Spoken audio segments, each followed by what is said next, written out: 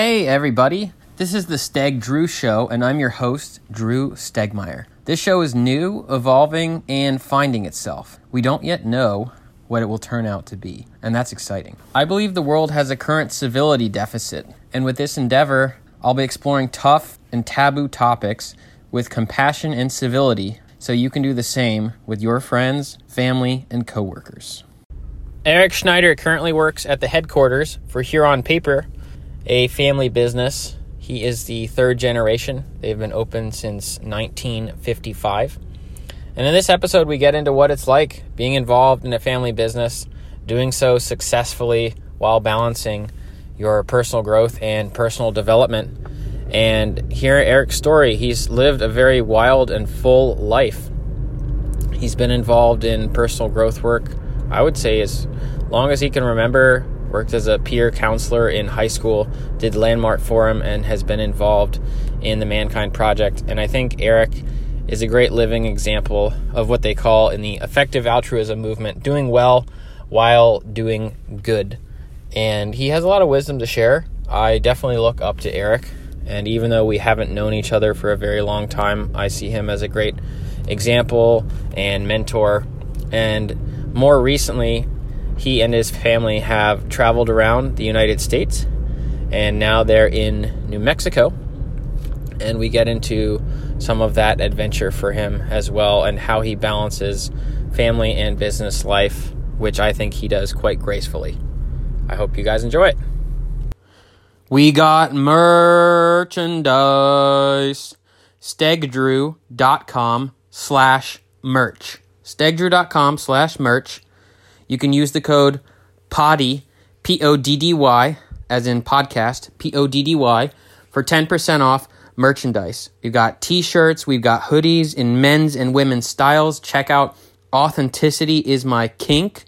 We've got Make Soil Healthy Again, Eat Organic, Stay Orgasmic, and plenty of others. As it's getting into the winter time, grab yourself a hoodie. And again, use the code PODDY for 10% off at stegdrew.com/merch. Welcome, Eric. Hey, thanks. So for those who are watching on video, which might not be everyone, I'm actually going to burn a little sage here. And this is something I like to do. I've never done it on the pod, but just to create a little bit of container, deepen a sense of presence. And as far as I know, this can have non-local benefits. So you're getting smudged as well. And I just want to bless this space and this conversation with an intent to create grace, depth, wisdom, and humor. So as I was doing a little prep for this and thinking about how to start things off, two things came to mind. This idea of don't shit where you eat, and then also don't sleep with your coworkers or your colleagues. And so I was saying, Eric, as far as I know, you're sleeping with your colleagues. Is that right? Oh, yeah. Well, that definitely took a different turn than I was expecting. So great. Thanks for getting me grounded here. So, and for those who don't know, that's my code for saying you're in a family business, right? Yeah, exactly. That's pretty funny. I didn't even make that connection. I didn't until I don't know where you're going with that, dude. Yeah. Well, part of the shtick of this whole thing is breaching what I call the civility deficit, and part of that is exploring taboos. Right. So on the one side, there's this conventional advice of you should never sleep with anyone you work with. Right. Or if you do that, you will fail. You will get fired. You will never succeed.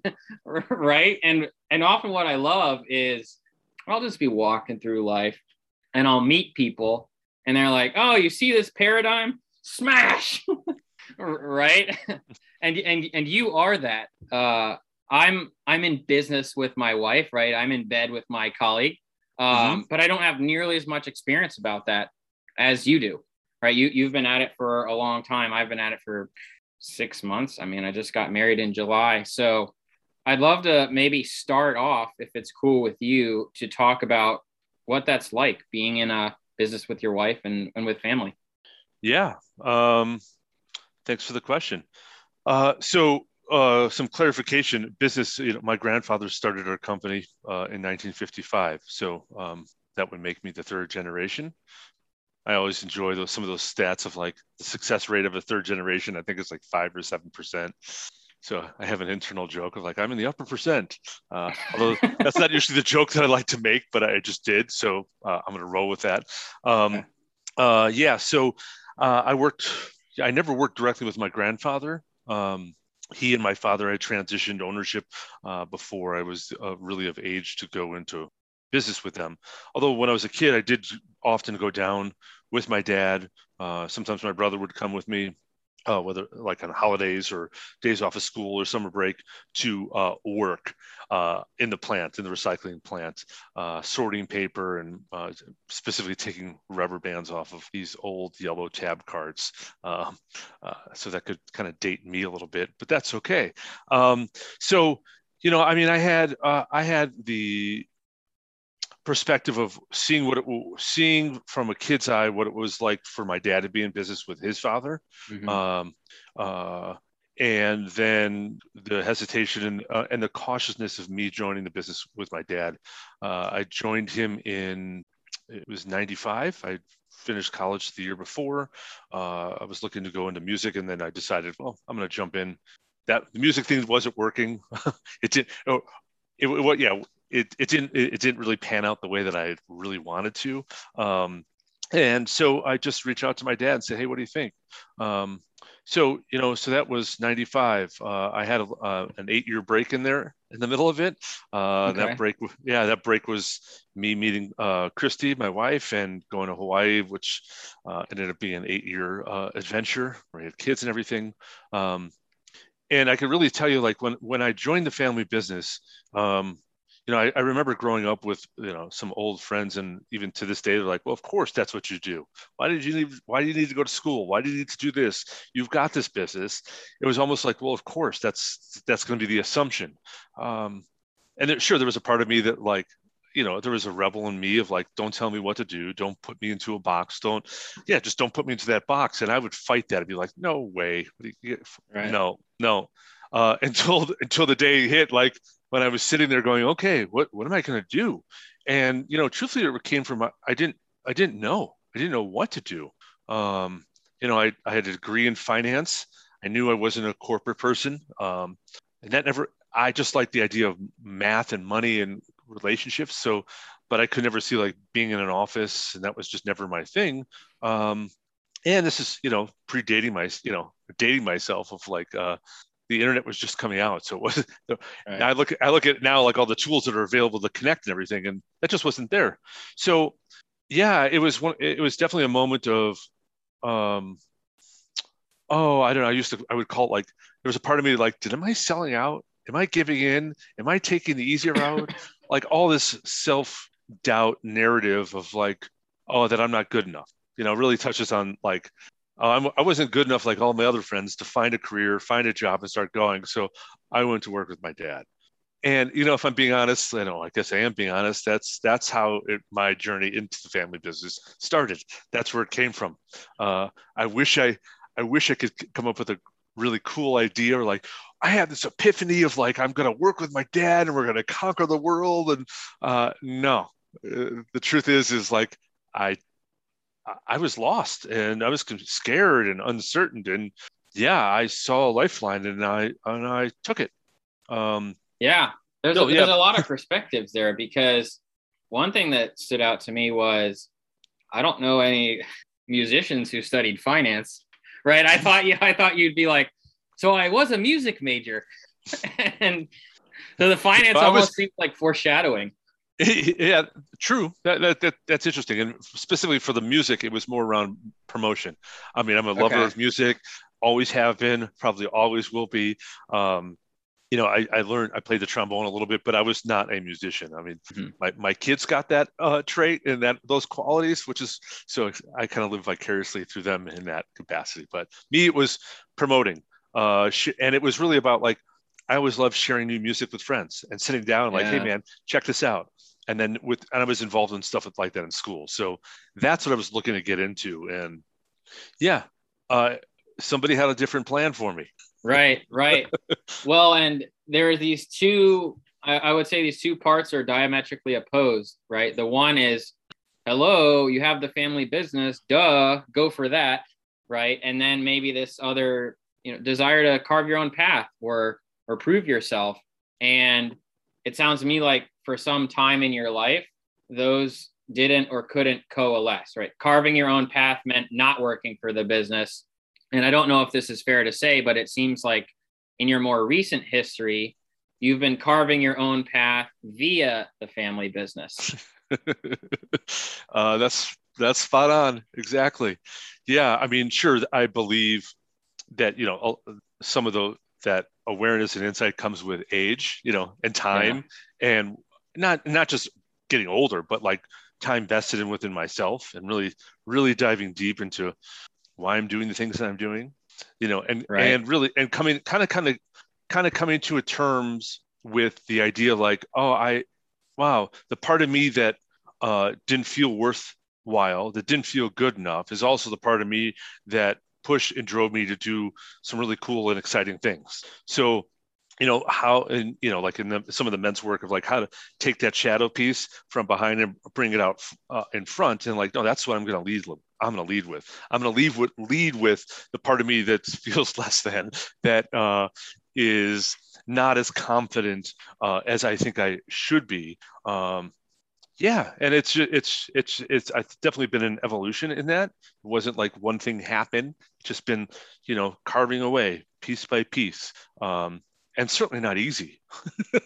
Yeah. I'm not going to say, oh, this has been a cakewalk. No, it's been fucking hard. It's been scary. It's been uncertain, and it still is. It's like just when I think I Right. have mastered or understand something, it's like you said before, boom. You know what? We got a different course for you to take. Yeah. So yeah. So I'd love to dive into this 8-year period that I'll call the Hawaiian hiatus, right? Or the journey. But I think a more recent example of what I'll call unconventional leadership, or what I see as a demonstration of your wisdom.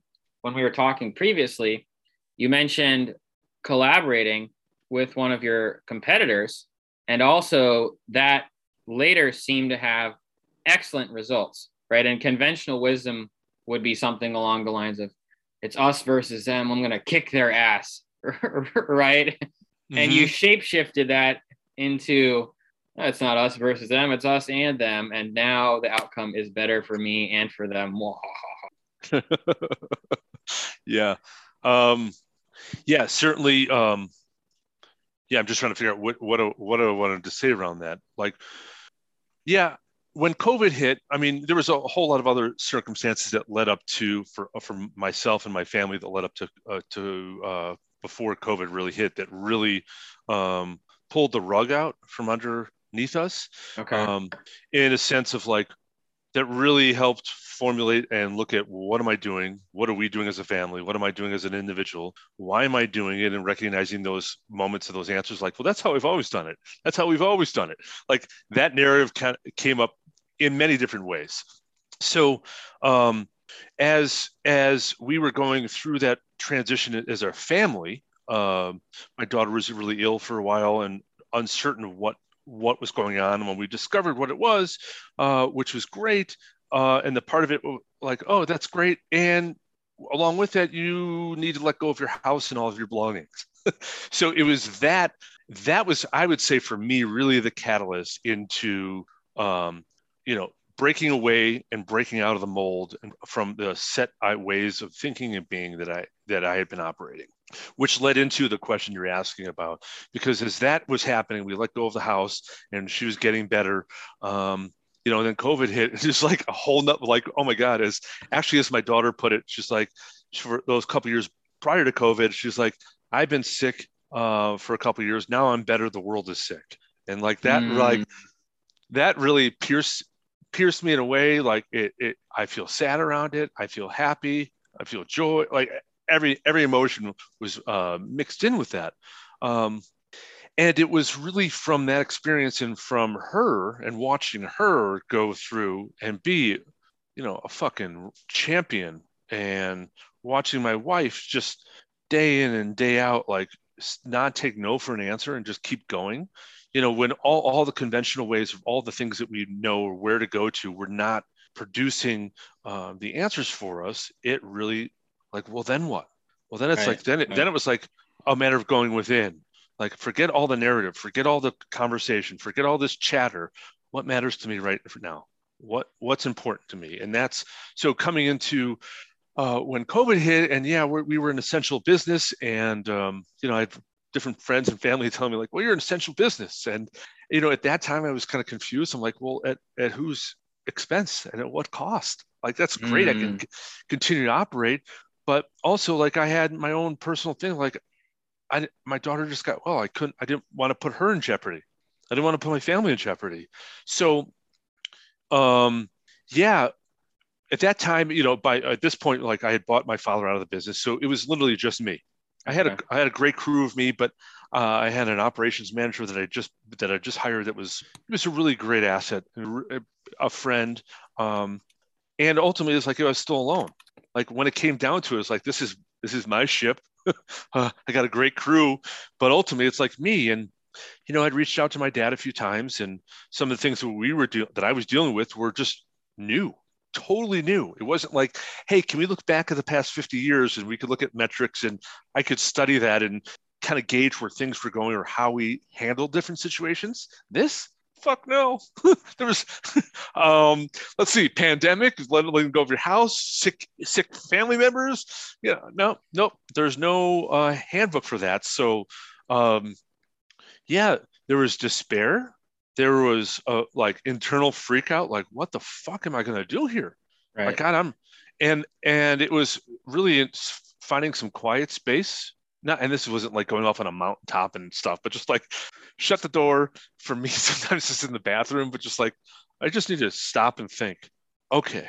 And then that's when I realized that I connected with a competitor of mine who we were friendly competitors in the sense that I never really crossed paths with them.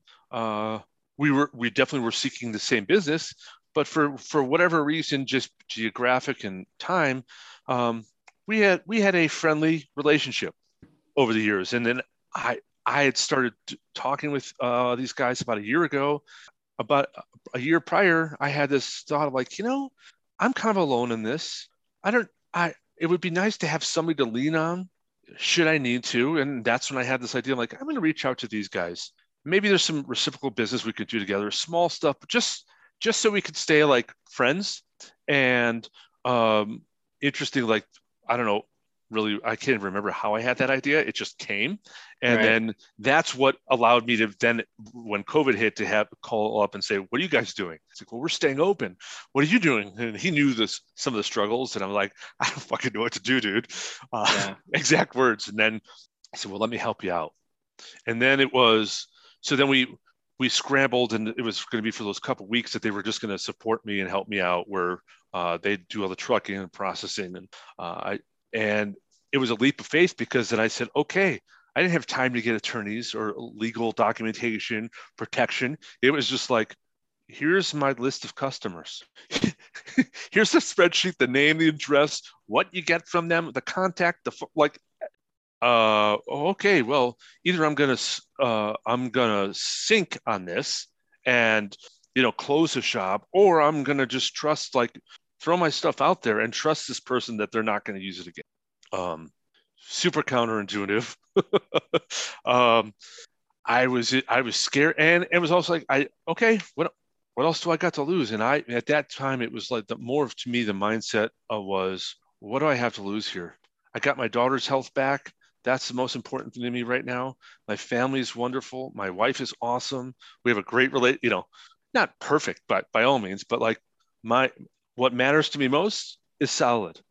If that means losing this business, if that means letting it go, okay. I don't know what that looks like, and I'm okay with it. And then and then a week went by, and then 2 weeks went by, and time continued to go by. And I started to see, like, oh, this new dynamic with this competitor of mine was working financially, and like they had a bigger space. They were, and it wasn't just good for me. I think it was good for them too, because it increased his business. And, Right. like we had kind of joined these forces together.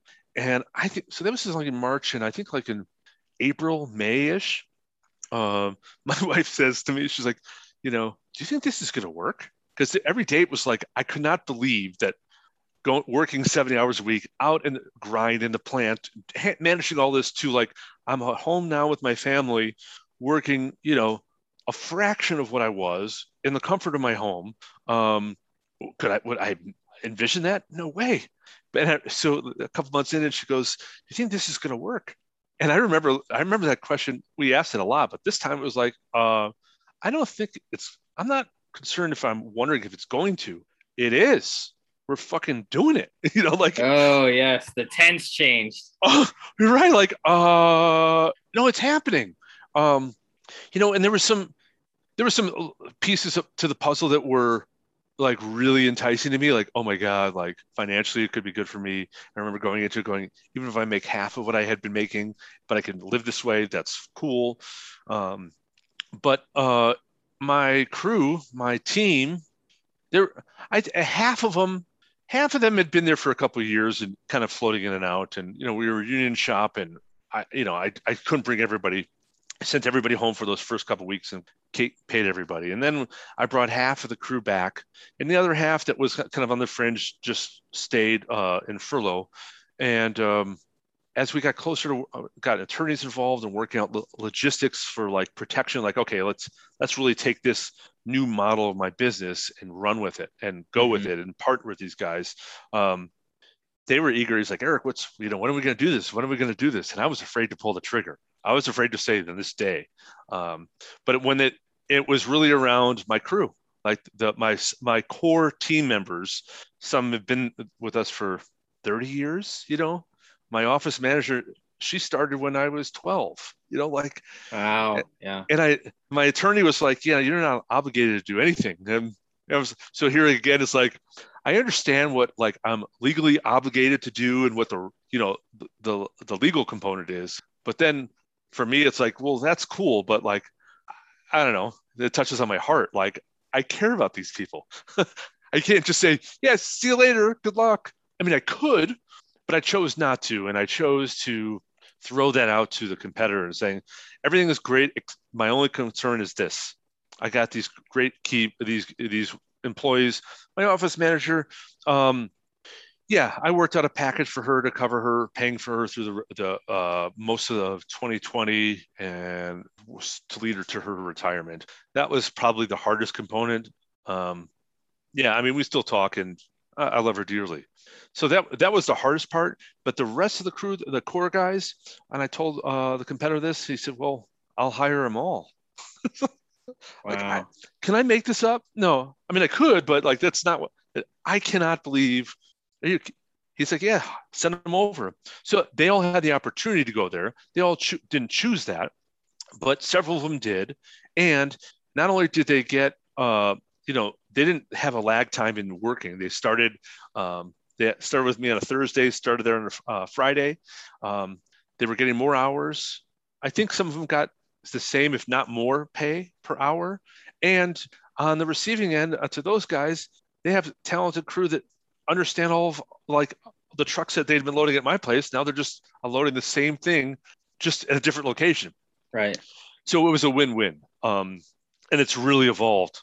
It has really evolved in a really exciting, productive, collaborative way, which is always what I really liked. There was periods that I thought like, I'm glad to have my own thing, but ultimately, and sometimes I have a hard time working with people, but I like doing things with other people too. And that's what it's really showing of like me trusting others, me trusting the process and trusting the uncertainty of like, I don't know where this is going to go. Could they turn around and potentially screw me? I guess so, but I just chose not to stay up at night worrying about that, because for me, like I can get lost in my own worry. But when I stop and look at and like, well, what's actually happening? We're getting along. There's nothing that's showing me anything differently, then it's going well. So I'm not going to listen to that voice and start to create something that's not there. Yeah, this phantom, if you will. Well, and I think a couple kind of common threads from your story is not people over profits, but focusing on the people leads to profits, which I think good leaders know this. And in my work experience, the greatest bosses, you'll have a meeting and they just say, how can I help you with your career? It's all it is ever. How can I help you with your career? And it's usually get promoted here, thrive here, or I will help you get out. Right. And for some people, that's really counterintuitive. Like, well, why would the boss help you leave? Like, first glance, maybe that seems silly. If you look deeper, that means the boss is making sure all their team members are happy and fulfilled, and anyone who is disengaged leaves as quickly as possible. And what's bad for any business is having a bunch of disengaged people hang around. And it sounds like some of the counterintuitive wisdom is taking this competitive thing and switching it to collaborative. Like, hey, what might happen if I do this? What might happen if I try this? And there's all the numbers, right? And the legal obligations, but there's some stuff you can't really measure potential lost knowledge, right? Or you'll see the trickle down effects. And I think a genius part of what you did that maybe the listeners might not catch at first glance is that when you give your competitor, your customers, and the people who were on your team get hired by them, there's years of knowledge and wisdom and relationship that gets beautifully translated, right? It's not just as simple as here's the order, right? It's like, well, there's people behind all of this, right? If you work with someone for 5 years on a contract and there's a new person on the contract, no one knows the family situation, the kids, the dynamics around that. And those are very real things, the intangibles.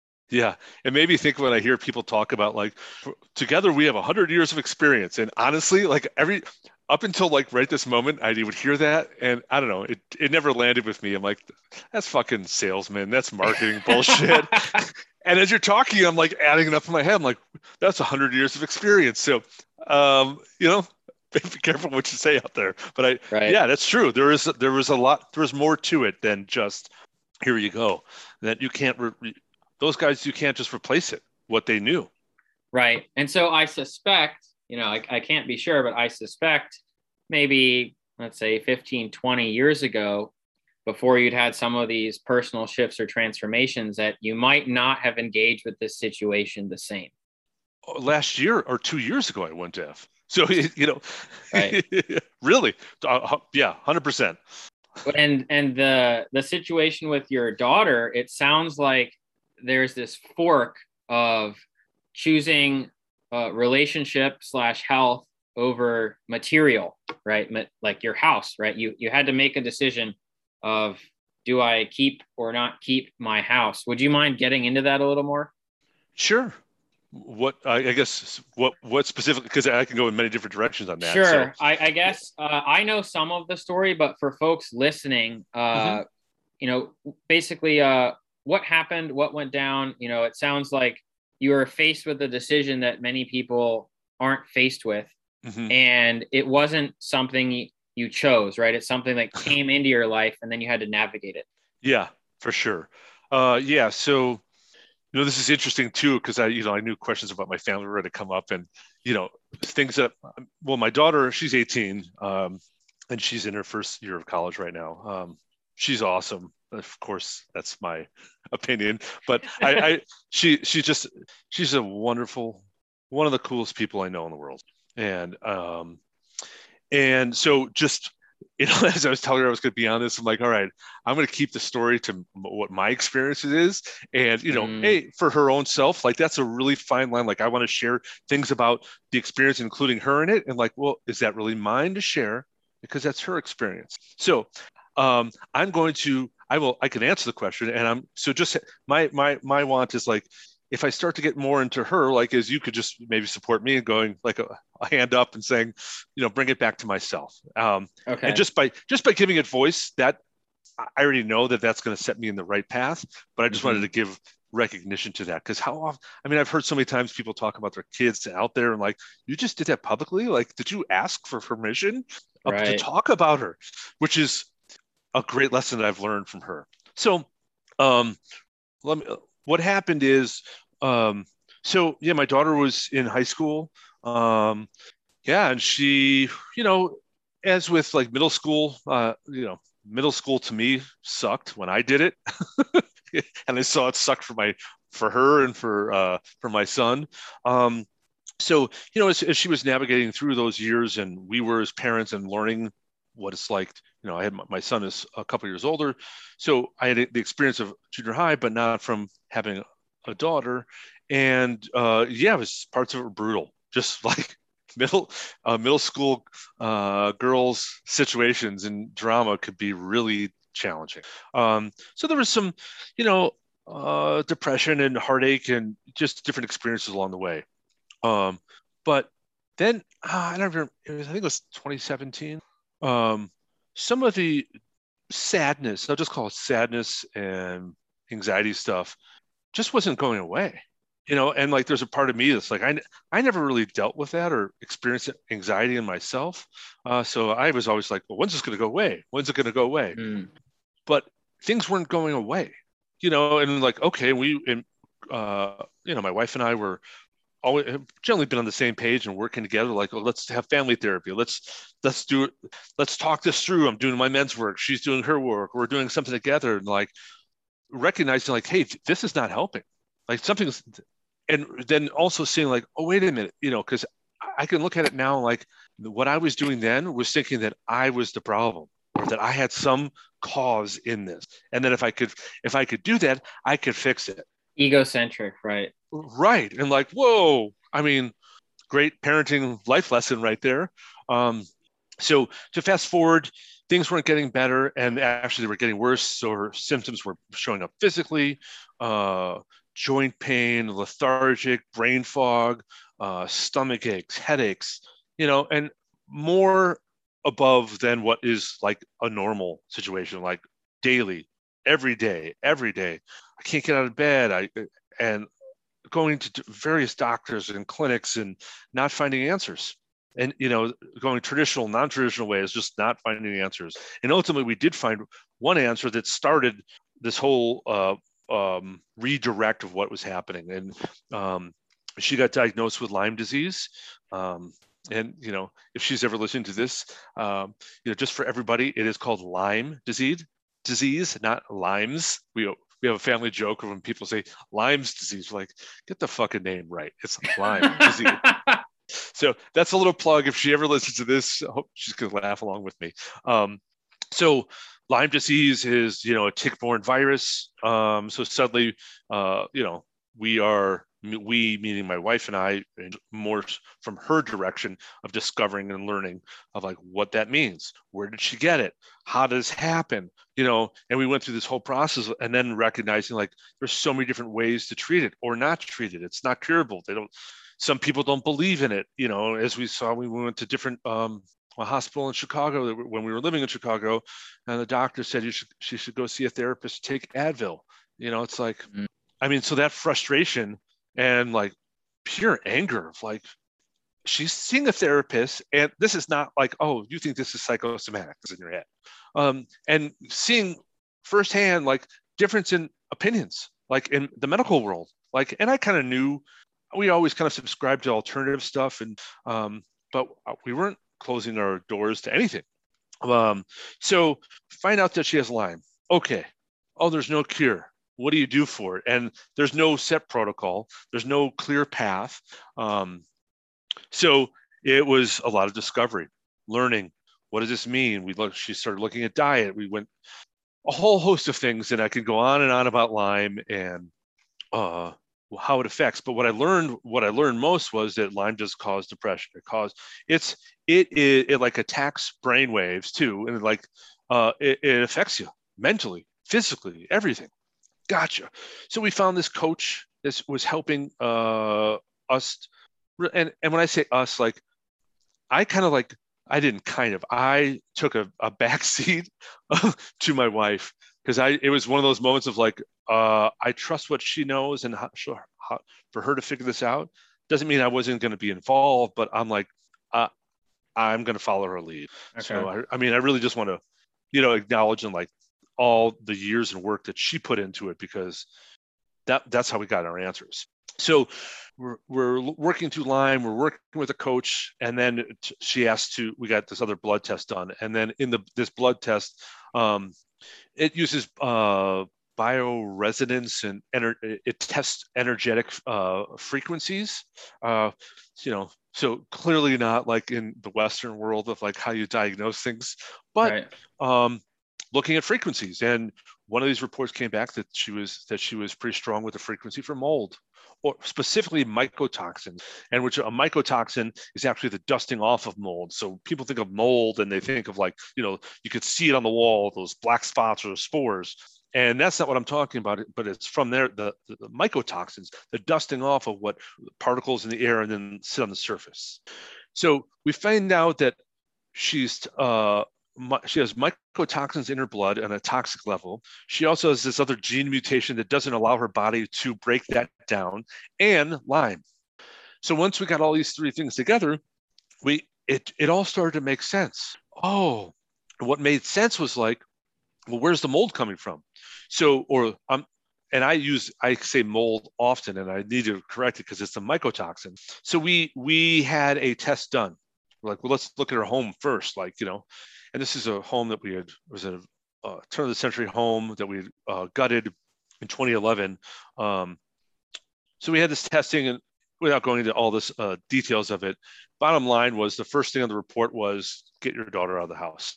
That our home had high levels of mycotoxins. The basement was one level way over what the safe level it should be. Then it was a first floor less. But when I say safe level, people have asked like, well, what do you have to do? I'm like, well, it's not like black mold that like you have to like legally disclose things. But for us, it was I'm able to break that down in my system. So is my wife. Most people can't. Mold and mycotoxins are in the environment, right? But my daughter was not able to. So once we figured out that key, we're like, oh, these mycotoxins are just building up in her system. The Lyme is on top of that, and she's not letting it go. So once we got that report back, and the first thing to say was to get her out of the house. She and my wife literally left the house the next morning, went to Target, and went to my parents' house. And then we started to look at like, okay, how can we remediate the home? And it was we had to remove everything from the house. Then we're going to have to do this deep cleaning. And it was going to be, $100,000 or $200,000 to remediate the home, but there was no guarantee. And it was one of those moments of sitting at the table like, fuck. Yeah. Okay. And it's not like, even if they said like, you spend this money and you're going to get, your house will be okay. That like, I don't have that money. So either way, it was like, like in some of the men's work, it's like, well, the dynamic of I'm fucked either way. That's how I felt like. So make a choice. So we opted then to get rid of the house. Like we as a family, it's actually my son that came forth and spoke to it and said, yeah, we got to let it go. This is not worth it. And he was saying that my daughter was never did really well in the house. And he has some really profound esoteric and energetic thoughts, I would say. That's how we'd classify it. Mm-hmm. And he's like, yeah, energetically, it's never been right for her here. We got to go. And, it was like that family dynamic of like looking at my son, who at the time was 19, like here he is stepping into his power to say, no, guys, here's what's going on. Okay, cool. And we kind of look back and like now, like when we would go on vacations, she'd always feel better. Now we know. Oh, you're seeing the evidence in retrospect. Oh my God, yeah. So within a week of being out of the house, her headache was gone. She had a headache for 6 months. She was literally in bed, we had to carry her to go to the bathroom. Now she's walking. Now she's like feeling better. So then the decision to sell, like, okay, well, and not only selling the house, but the contents in it, because mycotoxins land on anything porous. Look, if you're bored one day, walk around your house and just go, how many things in my house are porous? We'll absorb things. Just everything. About everything. Right. So that's when we started selling stuff on Facebook Marketplace, and just purged everything. We kept a small storage unit of some things with some of our things from the kids, their mementos and Christmas stuff and other holiday stuff. And I just paused for a second. What was it? So we sold our house, then we sold the house, put it on the market, and it sold pre-market, pre-listing, one showing, one offer. In fact, I had a joke with the realtor before we were doing this, and they knew what was going on. We checked some different stuff. We did some remediation, some cleaning up. And I said to the realtor the day before, I was like, all right, I'm going to go for 1 and 1. He's like, what are you talking about? I'm like, one showing, one offer, and one acceptance. And that's just how I've always operated, to be so ridiculous. Like, give me, like, if I'm going to throw something out there, I'm going to throw out the fucking best case scenario. Mm-hmm. And he looked at me, he's like, Eric, this is a process. And my wife just knows me, and she's like, Eric is saying something ridiculous. And I said to him, I'm like, honestly, I totally know this is a shot in the dark. I'm not expecting any of this, but if I'm going to put something out there, I'm going to put out the best case scenario. Right. And that's exactly what fucking happened. We had one showing, one offer, and one acceptance. And we actually closed on the home the same day the stay-at-home order hit. So this is like before COVID. So during the escrow period is when COVID started to unveil itself. The city, Chicago, stayed home, closing on the same day that I ended up closing my business for those couple of weeks. So everything kind of all kind of came together of purging. Yeah. Like literally letting go of it all. Well, and there's some interest. Go ahead. I was going to say of things, because what I didn't, as I said that, I'm like, wait a minute, I didn't let go of everything, because what I held on to, and I'm going to say we, I don't like to say we in soccer, but for my family, we held on to each other. And like, yeah, we held on to each other. And like, it's almost cliched to say like, none of this matters. It's all, family. I really got that like lesson hard and embodied it, felt it, and experienced it versus just some, like a plaque that's on the wall that you read, some motivational talk. Yeah. Well, and to tie that into some of my personal experience, I have some allergies, right? And I think it's sort of a parallel, because let's take shrimp, for example. That can kill me, right? And other people are like, oh, what do you mean? Shrimp, these are delicious. And so it's so easy to dismiss someone's experience if it's not your own. You're like, oh, what do you mean the house is causing problems? I love the house. Right? And it takes compassion to be like, what's happening? What's going on? And hey, what's true for me might not be true for you, or my experience might not be your experience. And to be willing, right, to make such a big change says a lot. I think it says a lot about you and your family and priorities, because I would say a lot of people might be like, well, we like the house. We've been here for a while and I don't have problems living in it. So suck it up. That would be a choice I think a lot of people might make. Mm-hmm. Yeah. Or, I mean, as you said that, like, to give voice to like recognizing the privilege that in this position that I am in my life, that we were as a family, to be able to do that, to be able to pivot. Right. There's not a day that goes by that I don't recognize that component. Like, not everybody could have done that. This is not like, not everybody could. And there's a lot of people that are out there that suffer the same type of stuff that my daughter did, that did not have the backing, financially or emotionally, support to get through it, or to make these changes. And they're just in it, so, I just want to at least give voice to like giving thanks and acknowledging the privilege that I have of, as my family to make these pivots. Yeah. So. Yeah, and I understand what you mean. I have a dear friend who has Lyme, and she basically took a leap and she actually moved to the Southwest to Utah to get Oh, really? away to get a better living space, better environment, free of mold, toxins, etc., and moved there without a lot of support. And that's a big shift, a big risk, right? It takes courage. It takes courage to do that, to go into the unknown at the chance of something better, right? To leave behind that which you know. That's funny because that's my daughter's name. Just for Wait. her name is Chance. Oh my God! I didn't tell you that, did I? No, I didn't know that. Wow. That's beautiful. Oh man. That's cool. Wow. Yep. Something else is in play here for sure. Yes. So I guess to circle back a bit, I want to talk about this Hawaiian hiatus, if you will, and some of the transformative experiences you went through to get to where you are now. Is that a good starting place? Yeah, sure. I mean, yeah, absolutely. Actually, and there's one thing that I wanted to speak to, and I haven't yet out to really anybody. And I mean, you and I think we got connected through Joe.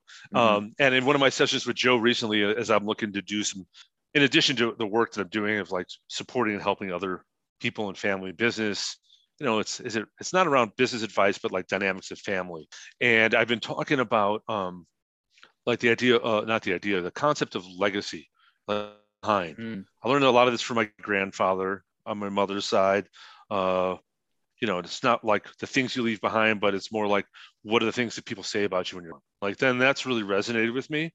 And as I was talking with Joe, and he threw out this word generational wealth, and he kept using it a couple times. And there was a part of me that's listening, and I knew what he was getting at, but the words were ow, it was no, dude, no, it's not about the wealth. It's not about money's a component to it, but it's not about that.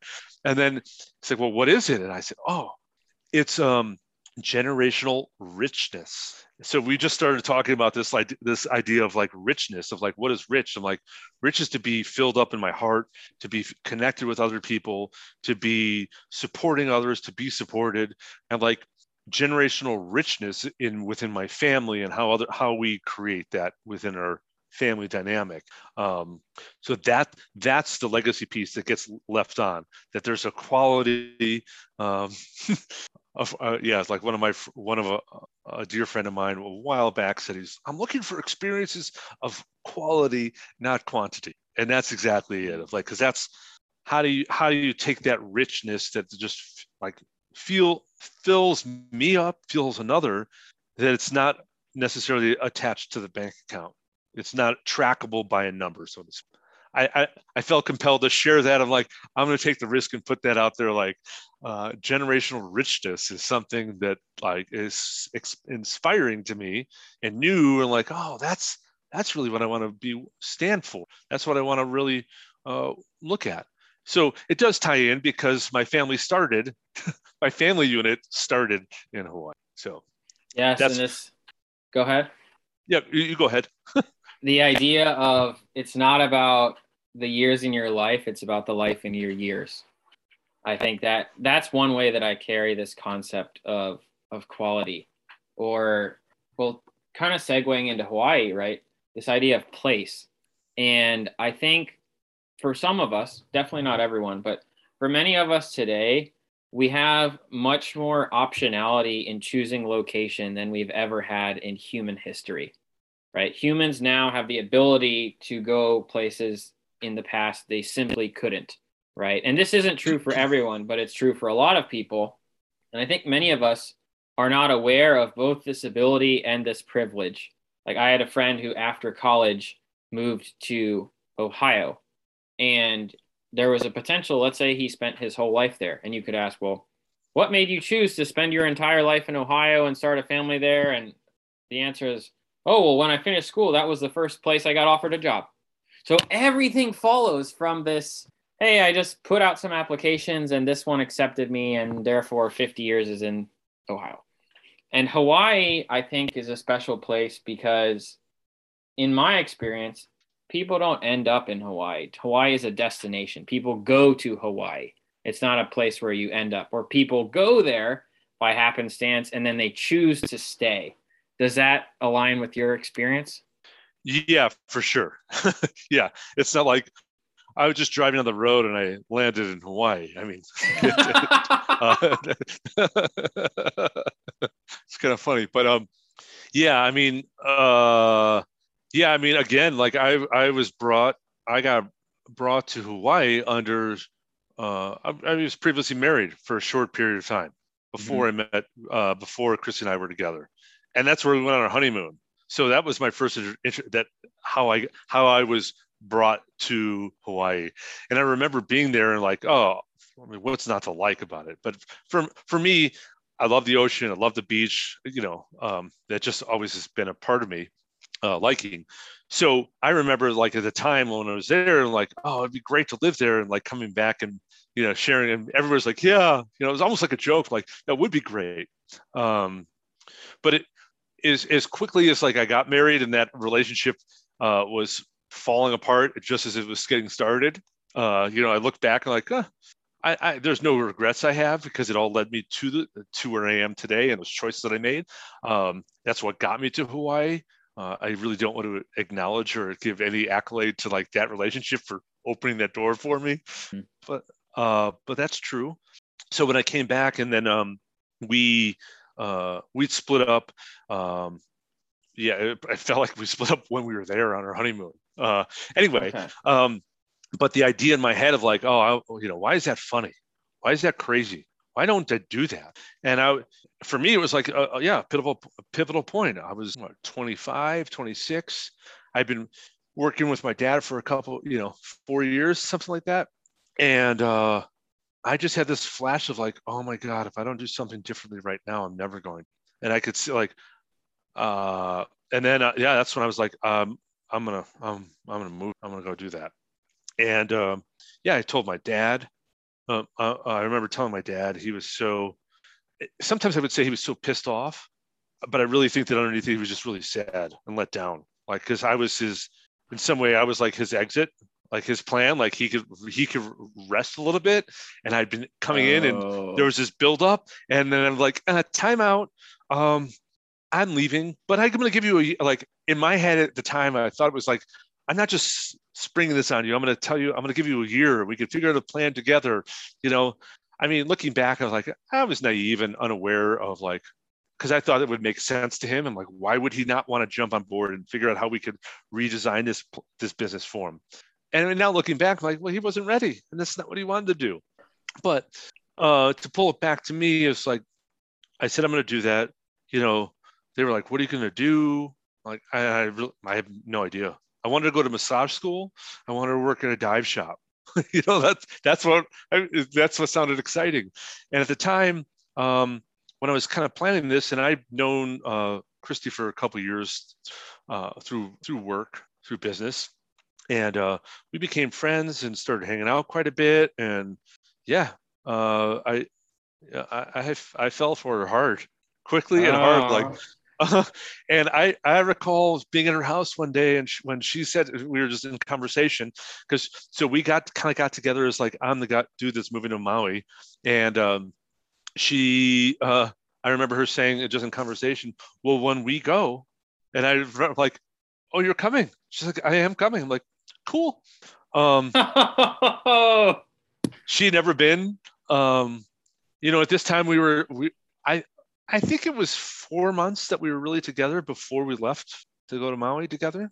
So, hey, why not? Let's do something radically different. Let's move to a different place. And you know what?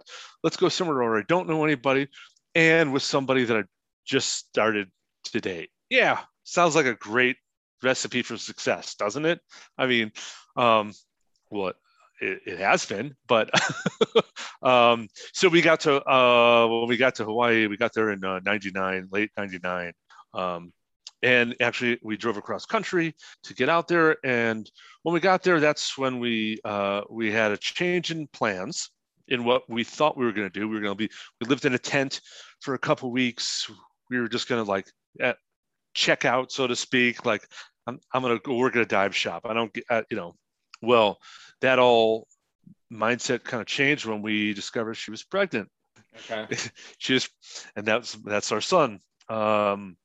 So to me, it's funny. It's like getting there, like we're on Hawaii. Oh my God, we did it. We got there. We didn't have a car. We didn't have a house. We didn't have a job. We had to figure all that out. And by the way, you're having a kid. Oh my God. Oh, again, it was like, I mean, there was a part of me that was so excited, and the other part was so fucking scared. Like, right. I mean, I never held a baby until my son was born. He was the first baby I ever held, Wow. Okay. So, so Hawaii took on a whole different path than I thought it was going to. Because then there's like, oh, I can't really just totally check out from things. Oh my God, I'm gonna be a dad. I did not have any container of what that meant. But one thing that really set some things in a really beautiful path, really, really beautiful path that I've done transformational work. I did like the landmarks education before I went to Hawaii. So I had some of that knowledge. But Christy and I did a birth class. It was from Birthing from Within was the schooling, so to speak. And it was led by this beautiful human being who is still one of our dearest friends, and her family is as well. It was off in the jungle, we sat down, and there was a couple other couples, and there was a friend's house. It was at tea and scones, and we just started talking about like the inner work of what birthing was going. And my wife has been a doula for all these years, so she was teaching classes and wanted to get into birth work, and so again, there was a lot of direction coming from her knowledge, and I'm like, right. Yeah, not to be like, I'm along for the ride, and I was buckled in. I'm ready, and I was looking to her for direction. And it was in that birth class that that we got to share intimately together with other people about fears. I remember some of the other dads in the group being like, which has been common from my experience of like, not all men, but like we talk about feelings like, oh, give me a break. What's all that emotional stuff. I always liked it. That's what I gravitated towards. So for me, it was like, oh, wow, I felt at home. I'm like, oh, this is where we're supposed to be. I don't know. Again, like, I don't know what this path looks like. I don't know where I'm going with it. I just know that this is the calling. This is what I'm supposed to do. And yeah, like for moments in time, like nothing else really mattered. That outside chatter from others, or even that internal chatter, it didn't matter, because it was like, wow, there's a child coming into this world, and wow, and so learning that process of what that's going to be, and learning who Christy is, learning who we are together, and we've been married. It'll be 23 years in February, and it's awesome. And I kind of look at it and go, so many, like our past is certainly not for everybody. Like the idea of like you meet, you date for so many years, and then you get married because then well, I don't know. That's not how it worked for me. And for me, it's been more like, oh, you seem like a good match. Cool. Let's learn each other as we go along. That'll give us something to go with. Historically, that's how it mostly was. Like, I think when I've studied marriage as an institution, a lot of it historically has been around exchange of property and or status. But I think on top of that, a lot of the history has been, let's make a commitment and then we'll learn. Whereas now we seem to have this weird thing of being loving and being in love are very different. To me, these are very different things. And I think the paradox is that being loving makes being in love easier. And for some reason, I think people have created this construct of okay, let's just date around. And then the person that I'm in love with the most is the person I must marry, which I associate more with like a emotional roller coaster rather than a stable thing. And I think it's a totally different approach to say, hey, I found a person and they're pretty good and we're going to grow together. Woohoo, let's grow. Right. And that approach is these days, I think, not super common, right? Or the relationships that I see panning out best are when both people are committed to discovering themselves and each other. Yeah. And I would agree with you. I would agree with you on that. And I don't know. I'm also aware of like, this is my experience. Like I can't speak to it for anyone else, or this is how it should be. Or like, here's the recipe. Here's somebody else here. Follow my lead. Right. It's just that's just how my story is unfolded.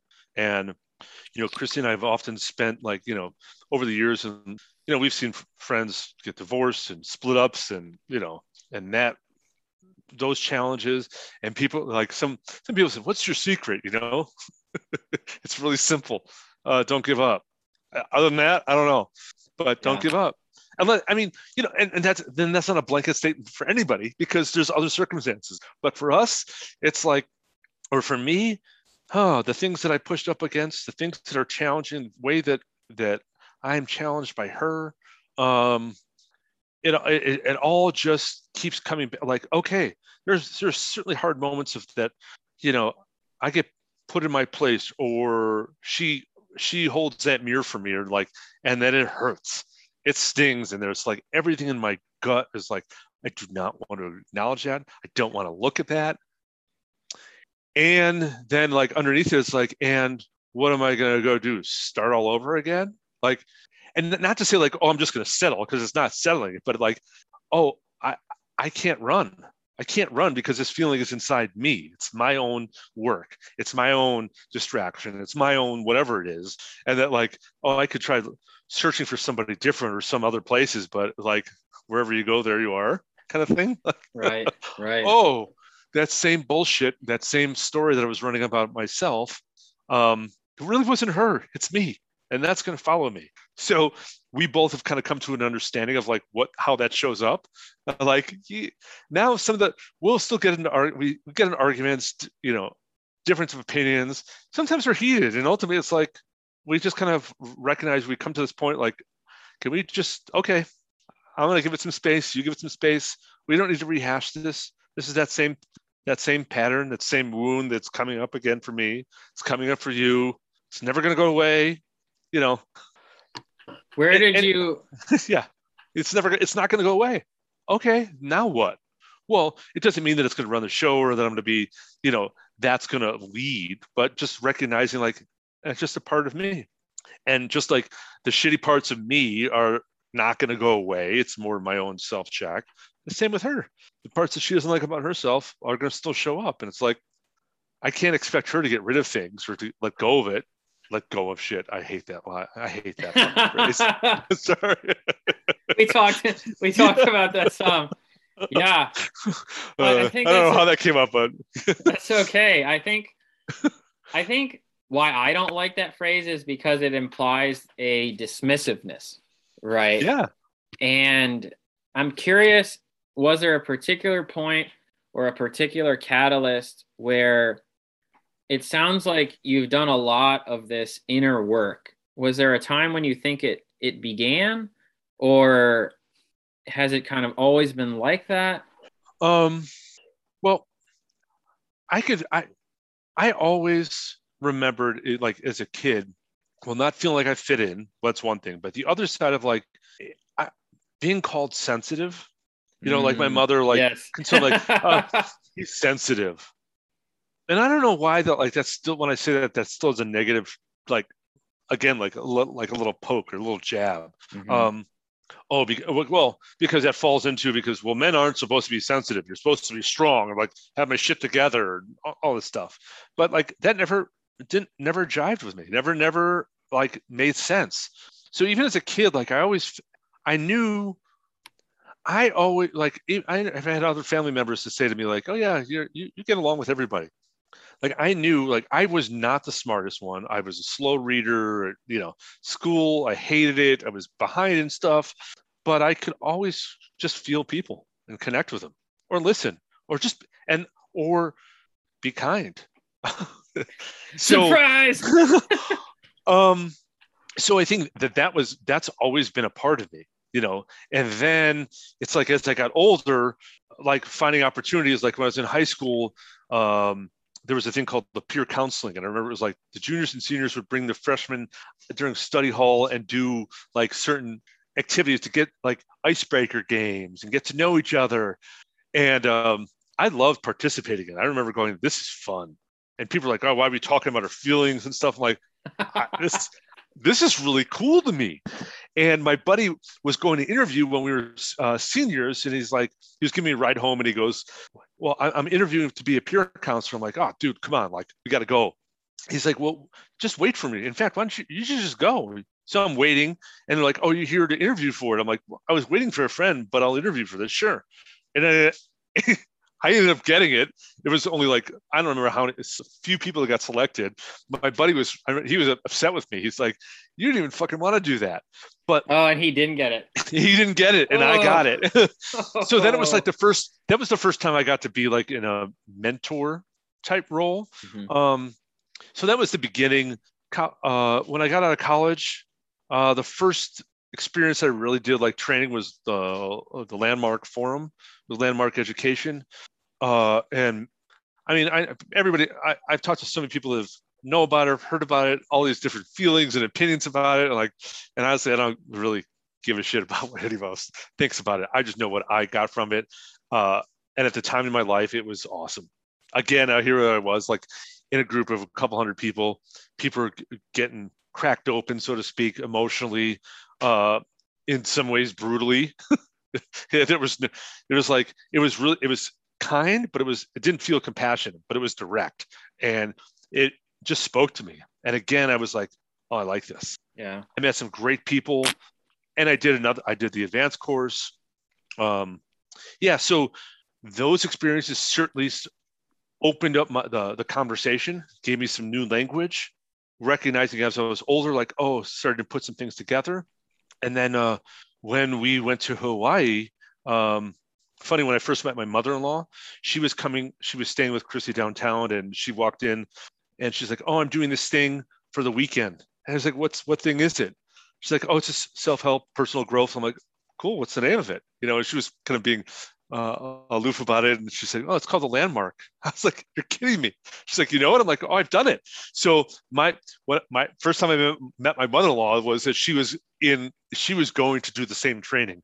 And since then, she's done it. Her husband, my stepfather-in-law did it. Christy's siblings, all of them have done it. So it's like this family connection. And then when we were in Hawaii, I talked about the birth work, and Christy was doing a lot of women's circles. And my first men's group was a bunch of dads going, we're all holding babies, like when the wives are going dancing and lighting, doing sacred ceremonies, or like, we got to do something. Right. And then, so we read David Deda's book, The Way of the Superior Warrior, Way of the Superior Man. Yep. We just had to have a book club about it. It was a great book, but that first meeting it wasn't what I was hoping it to be, but we were all there. And then I found this book called The Circle of Men, which was written by Bill Koff, one of the founders of the Mankind Project. And it was a manual word, step-by-step of how to run an I group or an integration group, which is, so for 4 years, 8 of us met every other week in circle doing men's work, no training, just a book, trying all kinds of crazy shit, wounding each other, getting in fights, disagreements, learning. It was a beautiful fucking disaster. I love that. But you kept showing up. We did, because we all agree that like there's something here, like, and we were dropping in, we were dropping down, we were letting go, we were like sharing intimate stuff about ourselves, sharing our fears, sharing our joys, all of it. And in the back of that book, it was like, oh, there's this training. And at the time, it wasn't in Hawaii. And we're like, well, we could fly to California. But at the time, like, none of us really were in a financial position to like going on a date with Chrissy at the time was going to Taco Bell and getting 2 bean burritos. That was it. Like, that was like a high-end date. So I didn't have the funds to go do that. Yeah, but we met and did that. And it was cool. Like, each man would lead a different week. And, sometimes there was some psychedelics that were brought into it at a couple of different meetings that was really far out there. Like, oh, we're taking this to another direction. Other times it was like, inner child work. And again, it was frightening. It was scary. It was exciting. And again, I felt like this is where I'm supposed to be. Something like this, I felt it in my bones of like, this is a space that feels good to me. And feeling good, what does that really mean? Like, I just felt clear and connected in my sadness, in my joy, in my fear, in all the ugliness. And it still feels powerful to like be in a space where I could share those fears and ugliness in myself with others that could hold it with me and are not using that against me outward, So, and then when we moved back to Chicago in 2007, I was clear, like, oh, I'm going to do this training. I'm going to do the New Warrior training. And it, again, another sequence of where I came back to work with my dad. My desk was still there. My name tag on my parking space 8 years later, like, oh, well, I needed to leave to go discover what I really wanted within me, but it was all right here. But the difference was I needed to find that within myself. And I remember being at lunch and like, look, where's this Mankind project? And I looked at the address. I'm like, Fulton Street. Holy fuck. That's 7 blocks down the street. My business is on Fulton. I'm like, what? Dad, I'll be right back. And I get in the car and I drive down. I'm like, 7 blocks down the street is the Mankind Project Center. And I'm like, knock on the door, and this beautiful man opens the door. He's like, and he was kind of confused. I'm like, yeah, hey, I'm here to sign up for the weekend. Well, now looking back, apparently, like, people don't just knock on the door there to sign up. That's what years later I found out, like, some of my friends, it was like you had to fucking pull teeth to get them to even like consider going. Right. So then I did that training in 2007. And again, like going through all the experience of like, it was frightening and everything, but every step of the way through that training, I was like, this is exactly where I'm supposed to be. And then I took it. I was in leadership roles for a while in it. But I just got the sense of like that I'm good at this. It was the first time in my life that I actually gave voice to what I'm good at. What I'm good at is listening and diving deep. And one of my buddies in my group in the beginning called me a shadow meister. Like I just love the idea, the concept of the shadow, that darkness. It's always been in me, but not using it against something, but you working with it. And I don't point somebody's shadow out or question something in a friend or something because I want to put them down. Like, no, I love you enough. I love you enough, and I care enough about you that I'm going to offer this, and I hope that you do the same for me. It's like, Are you the friend? Like, you got something in your teeth there. I mean, I got to say something. How many people won't say something because they don't want to embarrass that person? You got something in your teeth there. Right. And then you notice you leave a situation and you look in the mirror like, what the fuck? Why didn't anybody tell me that? That's a peeve of mine as well. And I had an old coworker who I would get on her about this because it happened once. And this was in a customer facing job, right? Like at a front desk where people come up. And if we'd be at lunch together, I'd be like, Steph.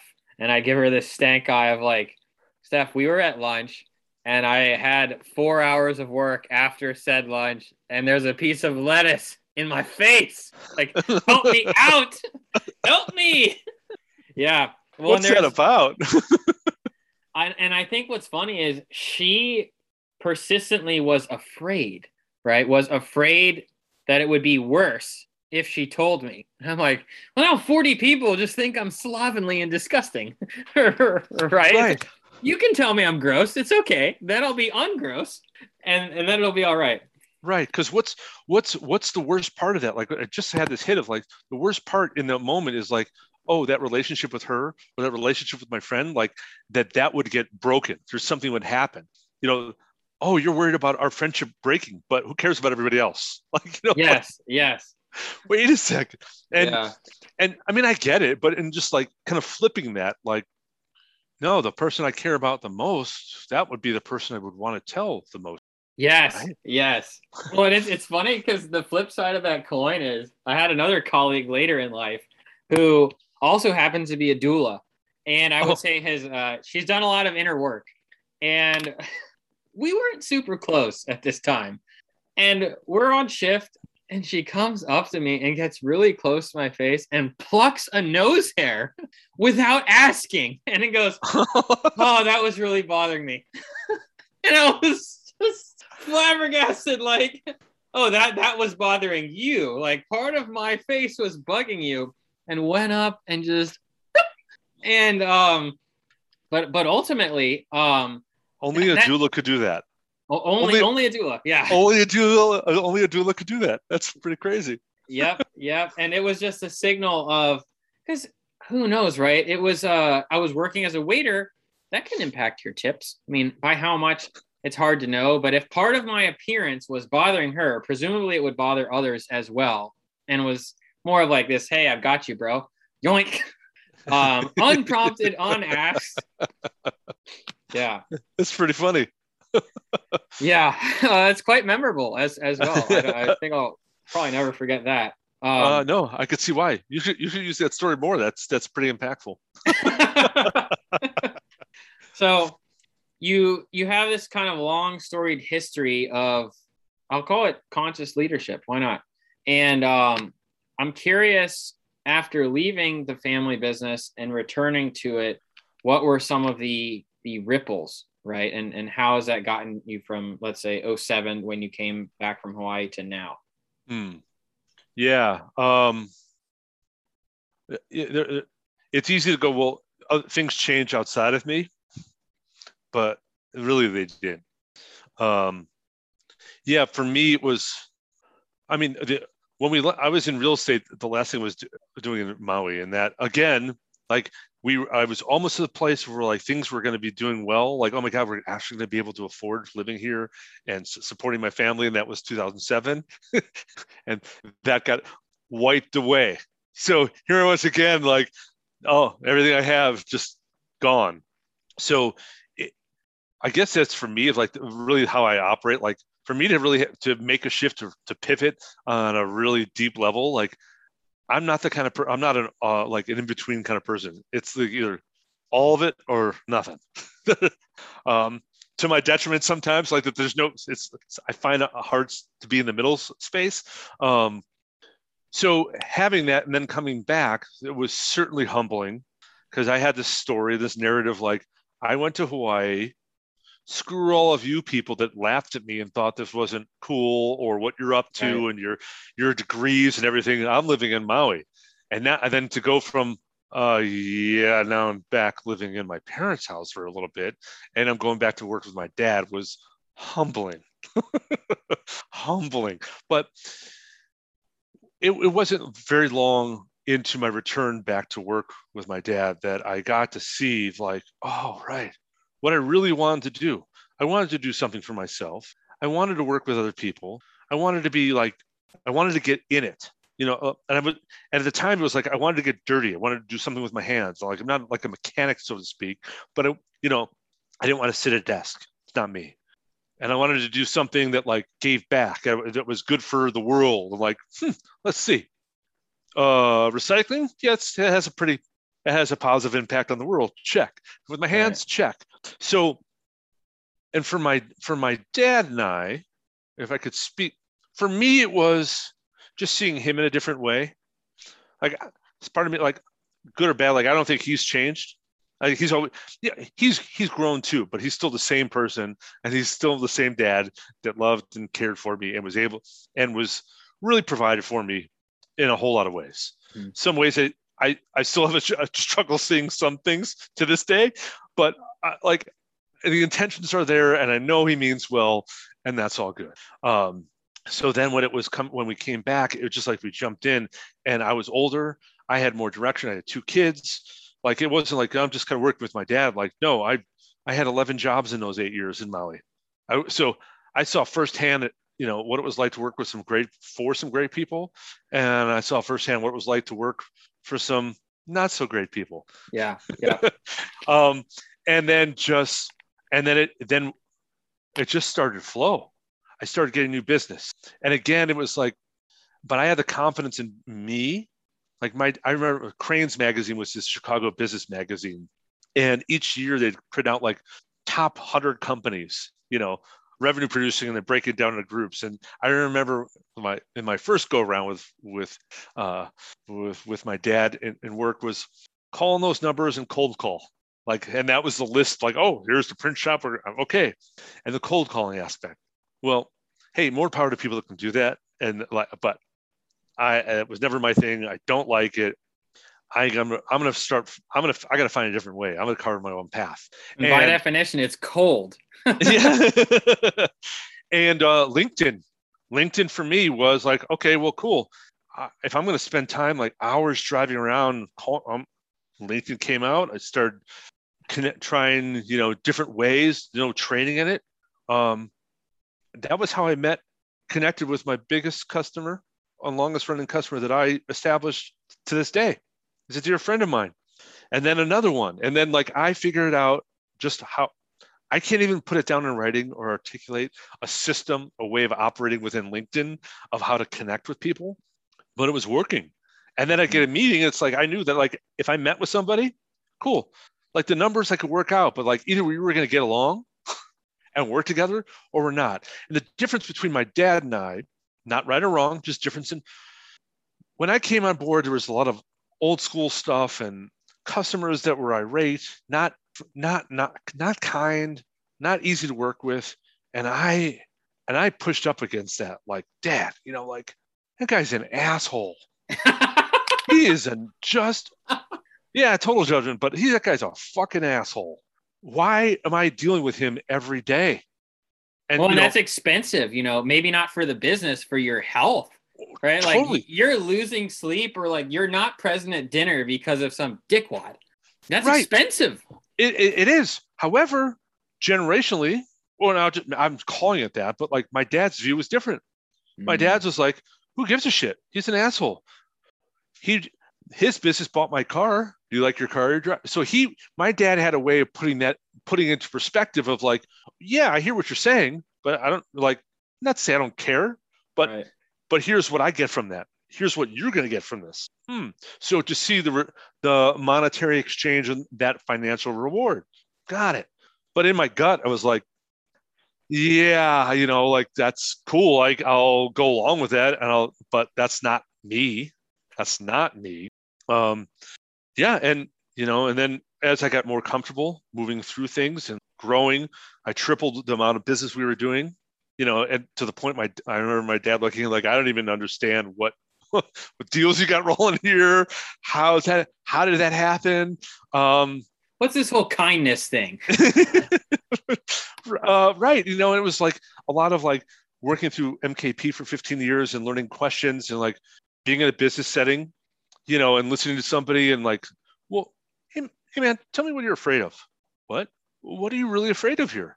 And using some of the jargon, some of the lingo, the training in that space and bringing it into work, but not like, we're not going to do like childhood wounds in a board meeting. But hey, I hear what you're saying, but it sounds like you're afraid. What's underneath all that? Those questions that drop down, that open up people to be vulnerable. By doing it myself, by leading that way, and I remember hearing people like, you really don't need to be sharing some of that personal stuff in business. Like keep them separate. I don't necessarily agree with that. Yeah, I don't either. I mean, I'm not saying like give everything, but like, right. And so that just unfolded and allowed the business to grow massively quickly. Yeah. I forgot where I was going with that, but so I'm going to stop right there and say, Yeah, that's cool. I mean, yeah, to reflect on that a little, it sounds like, and again, this counterintuitive or unusual mode of being is, well, I guess to circle back a little, because I thought of this earlier, but I didn't say it out loud. There's many definitions for what does love mean, but one of the definitions I like is knowing all the buttons to push, right? Knowing all the stuff where you could really hurt somebody and choosing not to. And a recent lesson for me has been vulnerability is strength, right? And that's very much a Brene Brown type thing. But bringing that into the workplace, like I have a friend who's a master negotiator, right? And he's done all this work and all these trainings. And I just said to him, I said, hey, dude, if we get into that arena, you're just going to kick my ass. So I'm just okay with whatever number is okay with you. Like, you decide something. If it feels fair, I'll roll with it. And he's like, you just Jedi mind fucked me. Like, you out negotiated the negotiator. But there's something really special and beautiful around that, because it involves respect, right? It's also a blind side for a lot of people, and it completely shifts the battleground, right? In business, there's all of these adversarial war-based metaphors, right? Our competition, we must crush them, kill them, defeat them, instead of, hey, do you want to work together? This guy wants to work together? What do you mean together? Because there's only so much out there that we all have to fight over the same thing. Like, is that really true? Right. Yeah. Or is there enough for everybody? I mean, that's a whole conversation in itself of like, is there not enough or is there enough? And funny, a little side note, like when people ask the questions like, is your glass half full or half empty? I asked my son that one time, and not long ago. And it's so fucking funny. I want words to live by, right? And I'm like, would you say your glass is half full or half empty? He's like, I don't give a fuck. I'm just happy there's water in there. Yeah. Like, yeah. Oh, right. Yeah. Right. Missing the point. There's water in there. Just that's what you got. Yeah. Or another perspective is like, actually, mine's full. There's half water, half air. I have a full glass. Right. Yeah. Well, and it's also funny because I was talking to a friend recently, like, words. I love words and language. And when it comes to creativity, right? That word has such a positive connotation. Oh, you're creative, right? You have a lot of creativity. And it's like, well, sex is procreation. Sex is literally the most creative thing we ever do. And it is 1 + 1 is 3, right? 1 and 1 comes together, and then the sum becomes 3, right? And so if you're creative, you can do that, right? And I think the metaphor works like, hey, if we come together, we'll create something new. We'll create something that wasn't there before. But often that requires a fundamentally different perspective from squabbling. Like, hey, we're going to take these ingredients and we're going to make a new thing.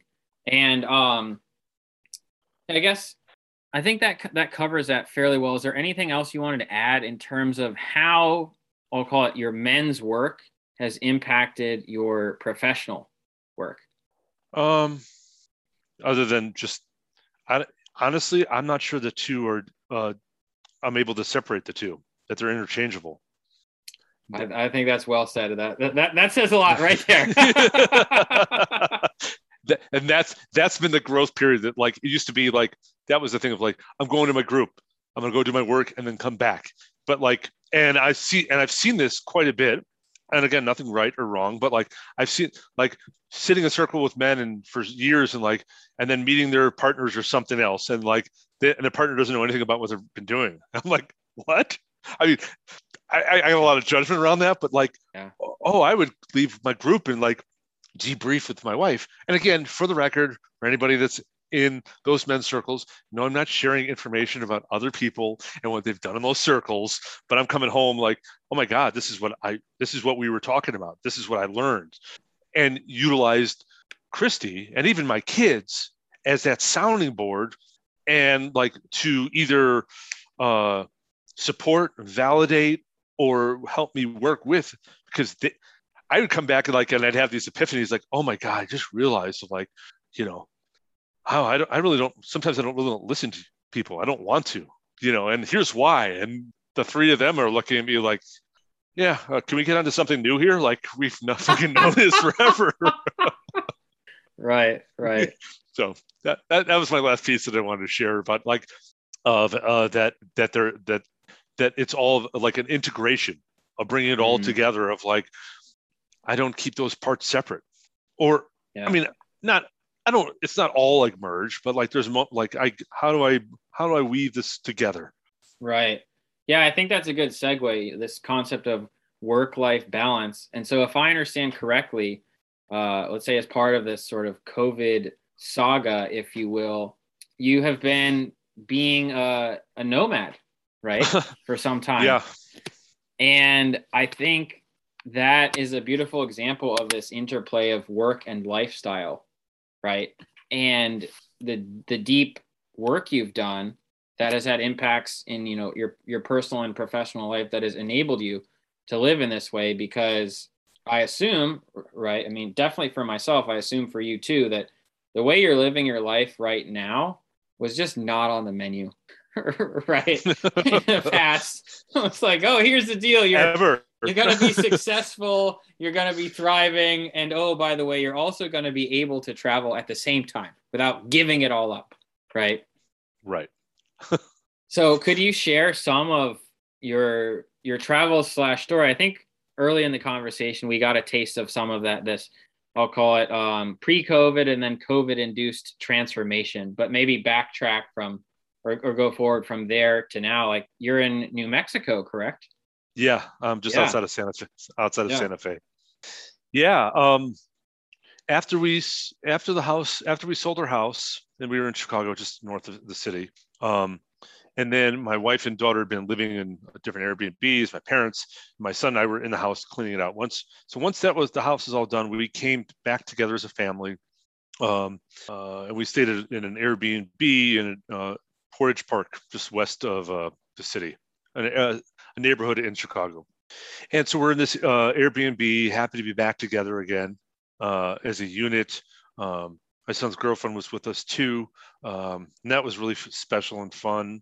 So then it went from like, we were just all together. Like I'm working in the basement, coming up, we're making food together. We're doing walks together. Just movie nights, like, oh my God, like I'm spending time with my family like I haven't in a long time.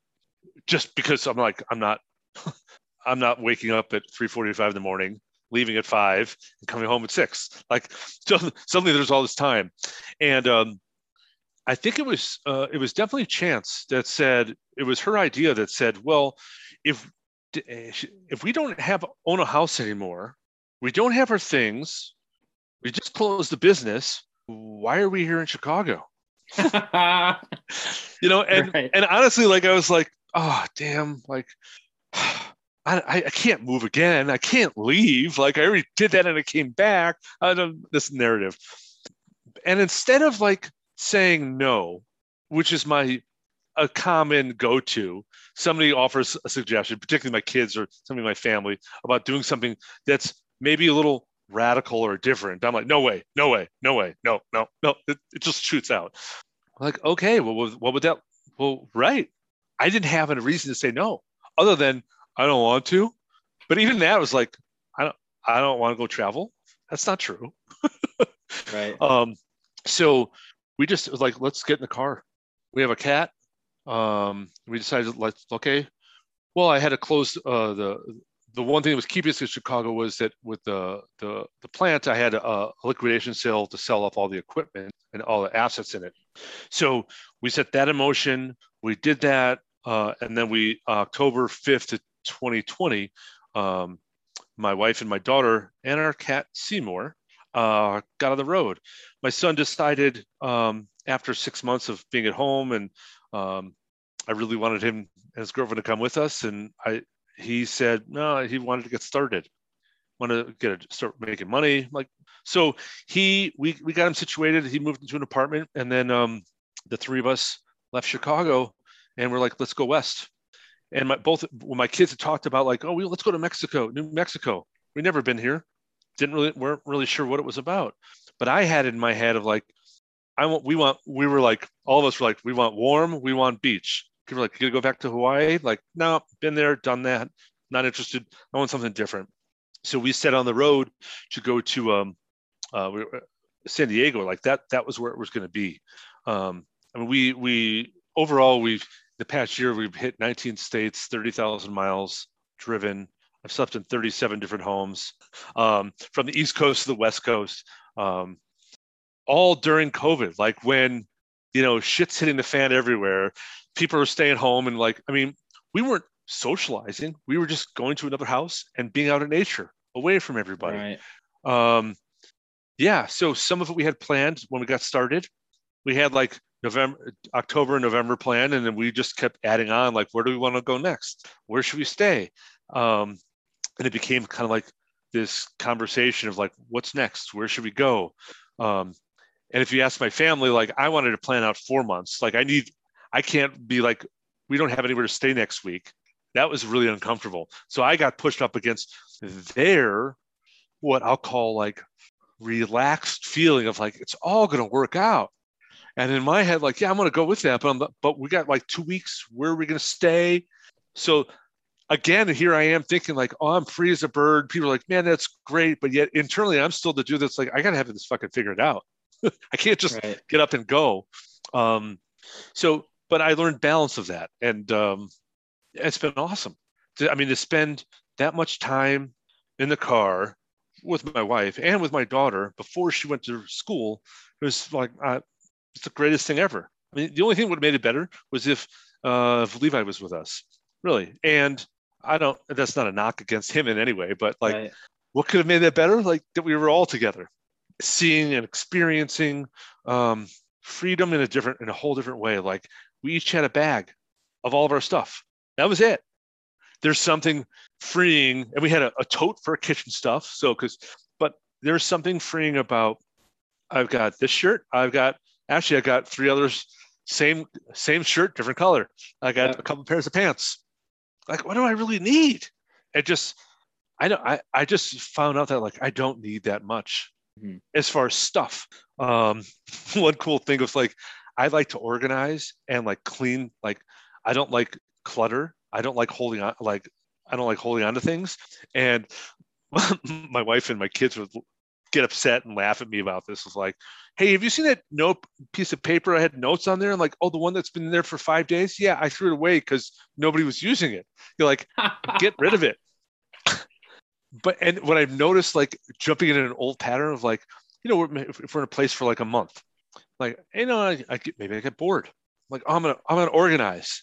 And then I realize I'm like, shit, I have a bag of stuff. Like I can't pare it down. There's no like cleaning or getting rid of. I've already done that. And cleaning as catharsis was not available to you. Right. Like, so I just found the art of like sitting and watching the sunset. Like that became my new thing.